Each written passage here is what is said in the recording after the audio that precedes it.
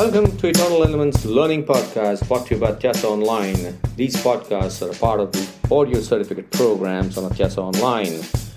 You're free to take these podcasts on your desired portal also, should you only wish to learn on the go.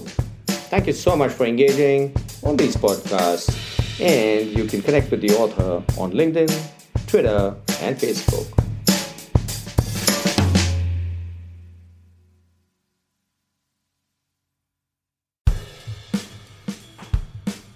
Hi, so welcome back. The next question that immediately got asked to me was, then what is social intelligence, and do leaders have to be socially intelligent?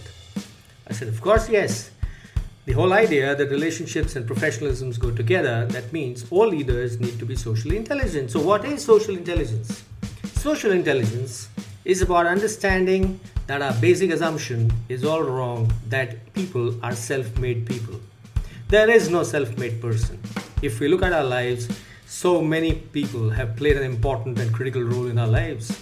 So what is social intelligence all about? It's about knowing that we need a lot of people around us, and we need a lot of people around us who are effective relationships, which means we don't want toxic people around us because toxic people create stress. Now, there may be conflicts for sure, because when intelligent people come together, there are conflicts. And these can be creative conflicts, they can be destructive conflicts. Therefore, socially intelligent people also know how to deal with conflicts. Now, there are 5 ways in which conflicts can be dealt with. The first one, avoid. There is no point getting into conflict which are meaningless, which can have no solution, they can have no resolution. So just avoid. The next one is force. Compliances, ethics have to be forced. Then we have accommodate. If somebody is genuinely asking you to do something, and if it is for the well-being of everybody and it's ethically correct, there is no problem accommodating that particular request. There's no point conflicting there. You can collaborate. Now, collaboration typically happens when you're doing innovation, you're doing a lot of creativity, and at that point in time, collaboration is a must, because conflicting ideas come up and those conflicting ideas have to synergize. So what happens in collaborative conversations and collaborative conflict resolutions is that you always look for a third alternative, which is a combination of the first alternative, second alternative, which are at conflict, and you synergize them, you create a synthesis of them, and then you come up with a third alternative, which is a totally different alternative. But mostly, socially intelligent people know that conflicts get resolved through compromises. I live a bit, you live a bit, I gain a bit, you gain a bit, and that's where the resolution lies. And one of the best things that socially intelligent people tend to do is they use a mechanism called BATNA, B-A-T-N-A, best alternative to a negotiated agreement. It's very simple. You can use it in every negotiation and every conflict management. The first thing you do in negotiation is look at the common points, accept the common points. Because in a conflict, there's always a baseline where you tend to agree to a whole lot of things.